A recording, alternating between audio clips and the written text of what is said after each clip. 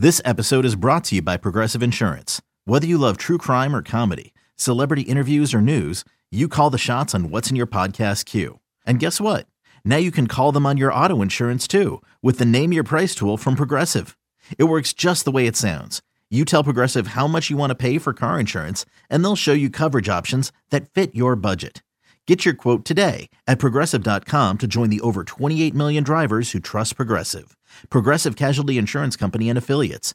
Price and coverage match limited by state law. With threats to our nation waiting around every corner, adaptability is more important than ever. When conditions change without notice, quick strategic thinking is crucial. And with obstacles consistently impending, determination is essential in overcoming them. It's this willingness, decisiveness, and resilience that sets Marines apart. With our fighting spirit, we don't just fight battles, we win them. Marines are the constant our nation counts on to fight the unknown. And through adaptable problem solving, we do just that. Learn more at marines.com. The Bulls are off and running, and Dan and Jason Bernstein are here to keep you up to date with the Stampede. You're listening to Organizations Win Championships. Speaking of work, you actually did some on Sunday. I did. This credentialed member of the media represented the OWC podcast at the Windy City Bulls Motor City Cruise game. Fun game. Yeah, it ended up being fun. It's a bad start. They were down like 40-13 or something. Yeah, Jared Roden, I will say Player. that's the two-way on Detroit. He can play. I think they've lost 24 in a row or something, so maybe give him a shot. So tell me what we're going to hear from your post-game interview. I talked to Bulls two-way player and 2023 NCAA tournament most outstanding player Adama Sanogo, the UConn Huskies legend.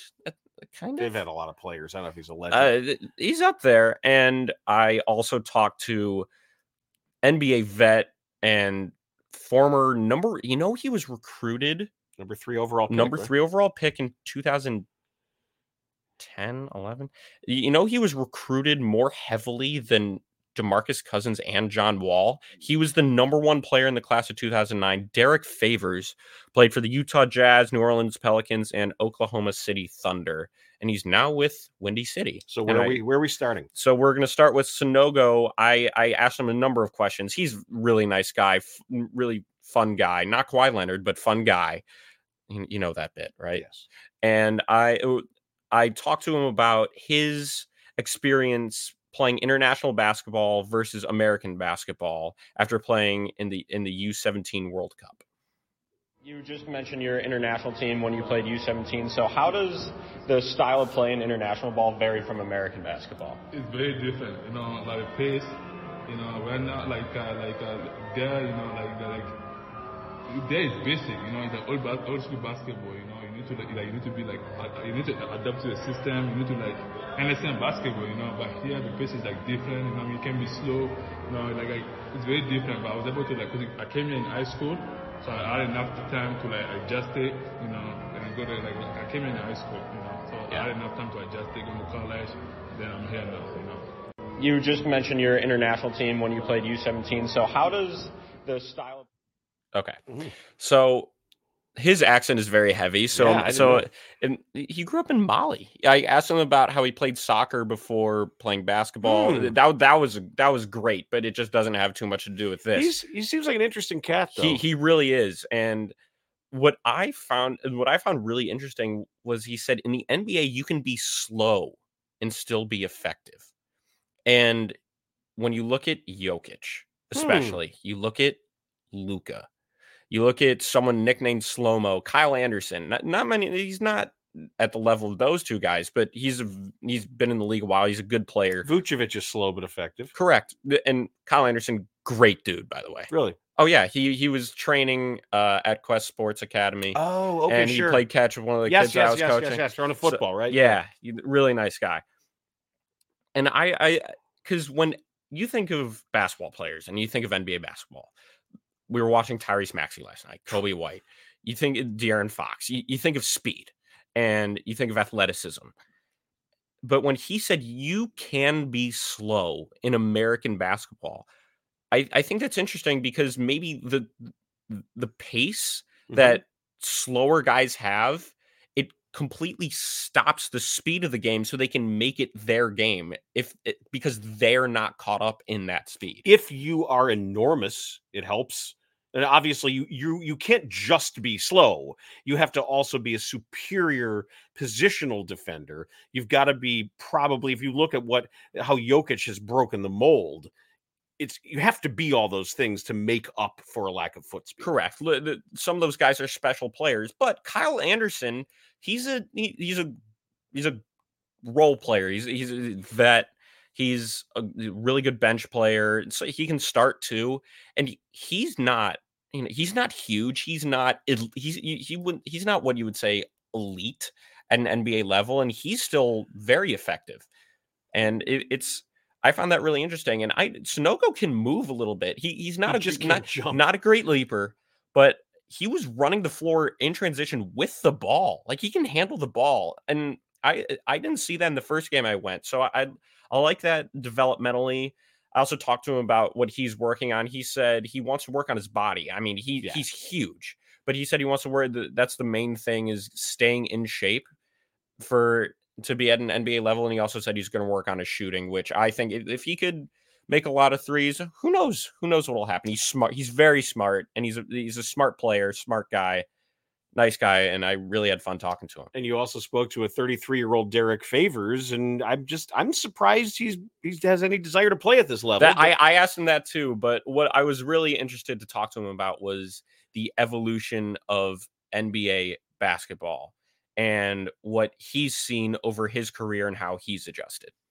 What ways does style of basketball in the NBA change over your career, and how have you felt like you've adjusted to it? It changed multiple times.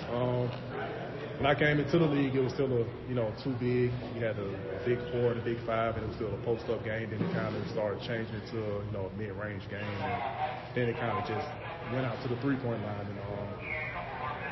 And I think over the years I adjusted to it well. I made it work, and just right now, it's a five out. You got to be able to do a lot of stuff as a big, and I'm still working on it, just still trying to figure it out. In what ways does solid basketball in the NBA change? Yeah, interesting stuff from both guys. I also think before we conclude talking about the Windy City Bulls, big congratulations from a place that has always championed Henry Drell. Who he needs a nickname, the Estonian. He's the second. He will be when he makes his NBA debut. He will at some point, I'm sure, as a two-way player on the Bulls. I hope he will. He will follow Martin Mursep as only the second Estonian player ever in the NBA. And I know you talked to him last year when we went out to the game. I talked to him at the game in November against, what team was that? Oh boy, Sioux Falls. It was Sioux Falls. And I congratulated him yesterday. Yes, was that yesterday? 2 days ago? Sunday. 2 days ago. Yeah, but that's your guy. That's my guy. He got his deal. I'm really happy for him. And I've been on it. He what I noticed was his defense is incredible. Yeah. He for a big dude, he has a very low athletic, on his toes defensive stance. And Sanogo also said that that's something he's working on as well, is being able to guard 1 through 5. And I think that's Drell. I don't know about at an NBA level, just because strength wise, I think he might be a little bit overwhelmed by some of the bigger guys.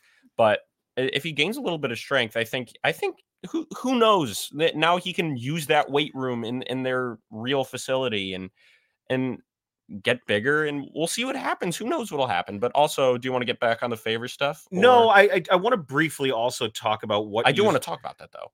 Well, okay. Another day is here and you're ready for it. What to wear? Check. Breakfast, lunch, and dinner? Check. Planning for what's next and how to save for it? That's where Bank of America can help.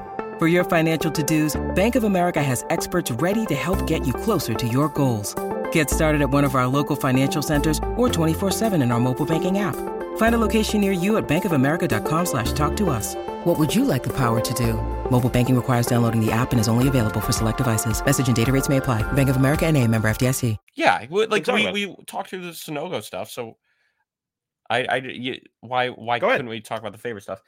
I was just surprised that Favor said it evolved multiple times, because I know he came into the league in 2010, 2011, and he was a one and done guy at Georgia Tech. And he talked about playing LeBron and D Wade. He said that was when he knew he really fit in the NBA, was early in his rookie season in a game at home against the Miami team where he had 13 and 13. What I thought was cool was how he said the evolution from going from a big four and a big five, so a big front court, and then that moving into a mid-range game. I thought that was interesting because I always thought those two went hand in hand. People always said big man's game, and it seemed like the same time period as, the mid-range game. You think of, 90s, early 2000s, you think of Jordan, Kobe, DeMar. I mean, he's not old, but he's old. And then he said it just stretched out to the 3-point line because he was a good mid-range shooter, and he can make a three every once in a while. And so I thought that was really cool to hear that the game evolved multiple times. It is interesting. And you also got to witness something that is as happy as you are for Henry Drell, there's a finite number of two-way contracts that are available on every team. And Correct. you got a little lesson in pro ball life. When I was waiting to interview, I think I was done with the Snogo interview. Derek took a little bit of time and needed to shower. He walked out of the locker room with 2 takeout cases. I could smell buffalo sauce. Don't do him like that. What?